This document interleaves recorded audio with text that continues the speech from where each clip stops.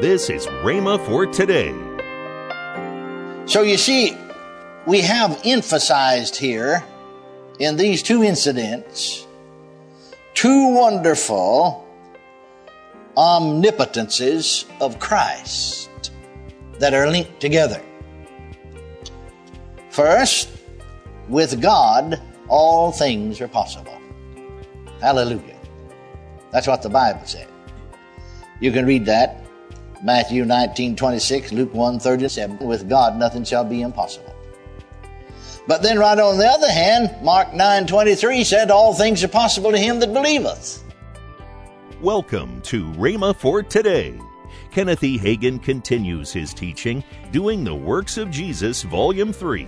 Next, on Rhema for Today Radio. Also, later in today's program, I'll tell you about this month's special radio offer.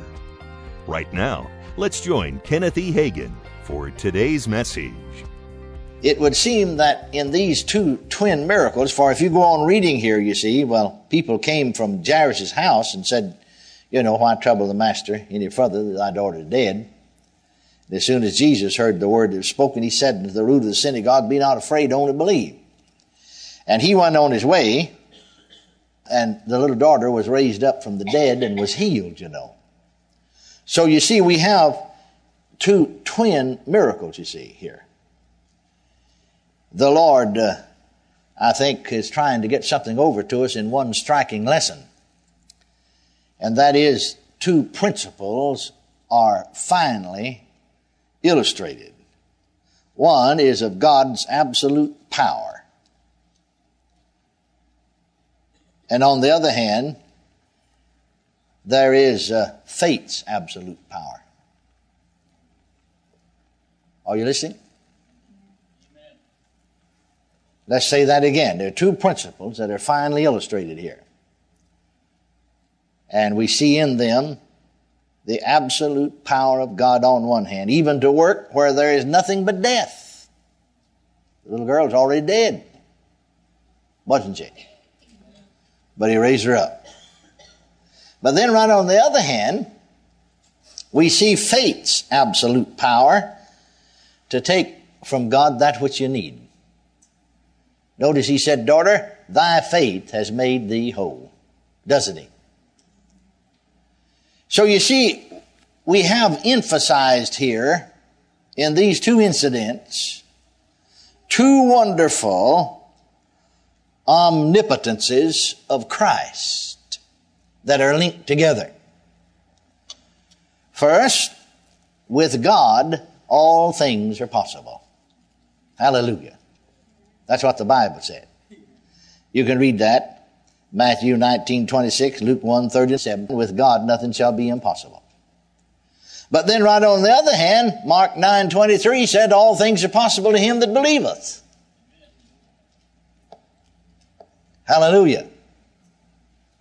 Now, I know from experience through the years, you ask people, I mean, believe with God, all things are possible. Man, hands just go up everywhere.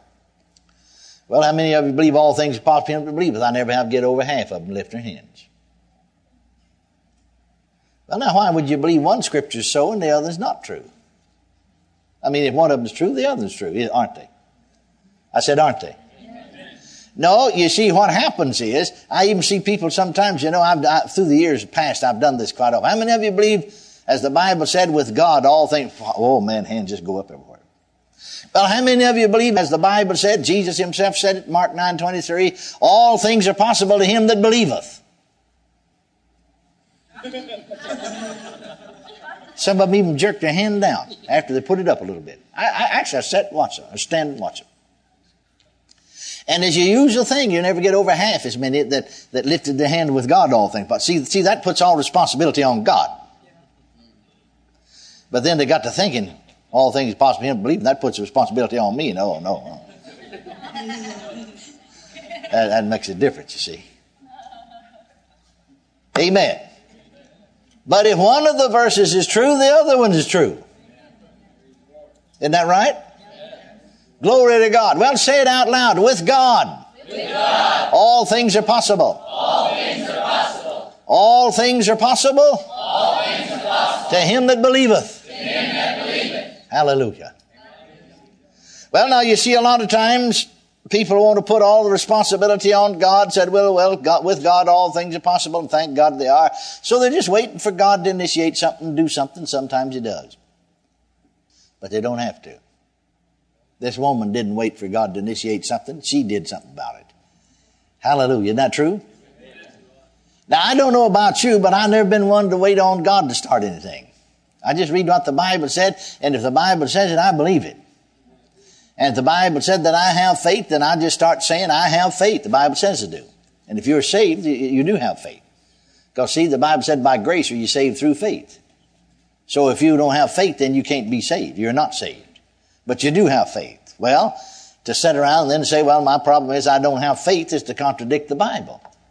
And so I don't know about you, but I always just side right in with what the Word of God says. And I dare say this, in fact, I know it by revelation, that there are people here today who have been seeking healing over a long period of time. If you'd just start siding in with what the Bible said, it wouldn't be long till your condition would change. But instead of siding in with what the Bible says, you really unconsciously, I know you don't mean to do it, but whether you mean to do it or not, it still happens, you know. I mean, the fellow that stepped out in front of the car and got run over didn't mean to, but he's just as dead as if he had meant to. Amen. Are you listening to me? So side in with the Word. Hallelujah. Don't take sides against it.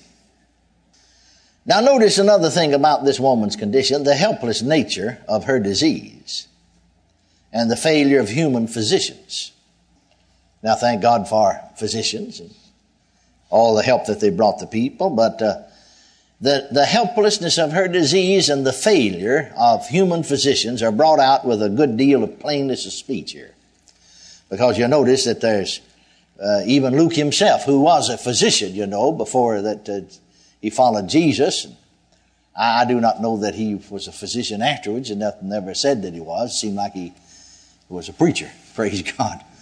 But he says this, that she could not be cured. She had spent all that she had and could not be cured of any physician.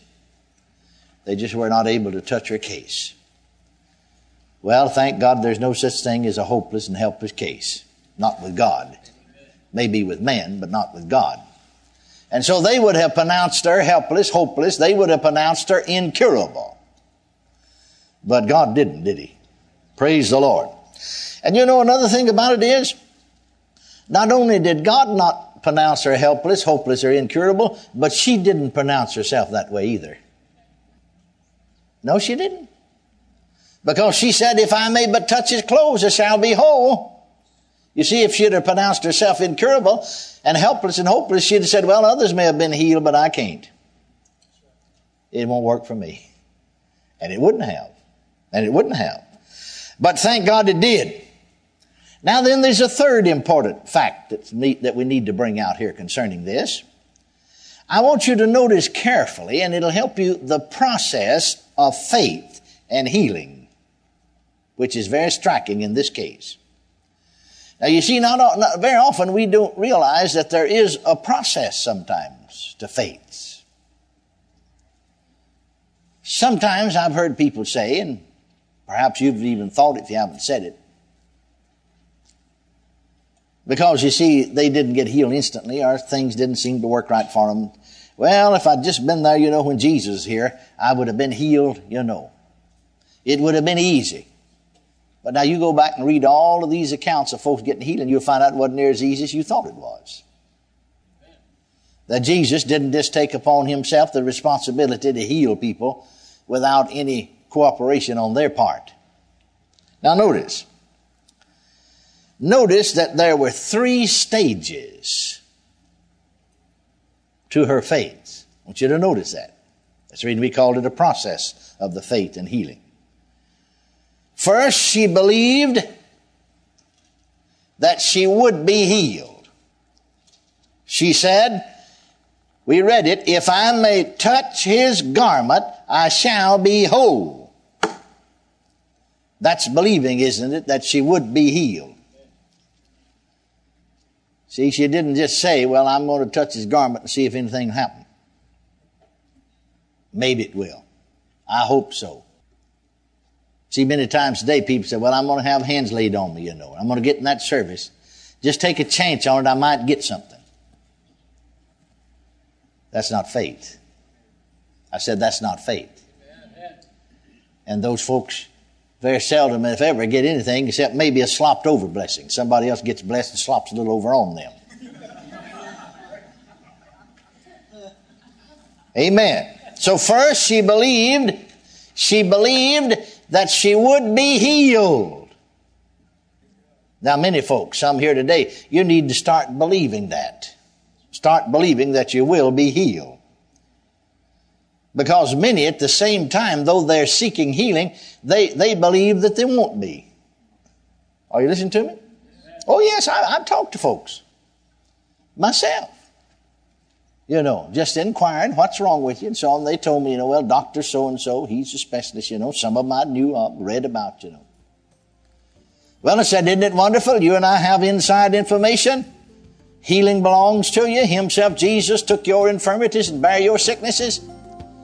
Yeah, but I don't think I'll be healed. Dr. So-and-so, he's a world-renowned physician. He said nobody had ever recovered from this. I don't think I will either.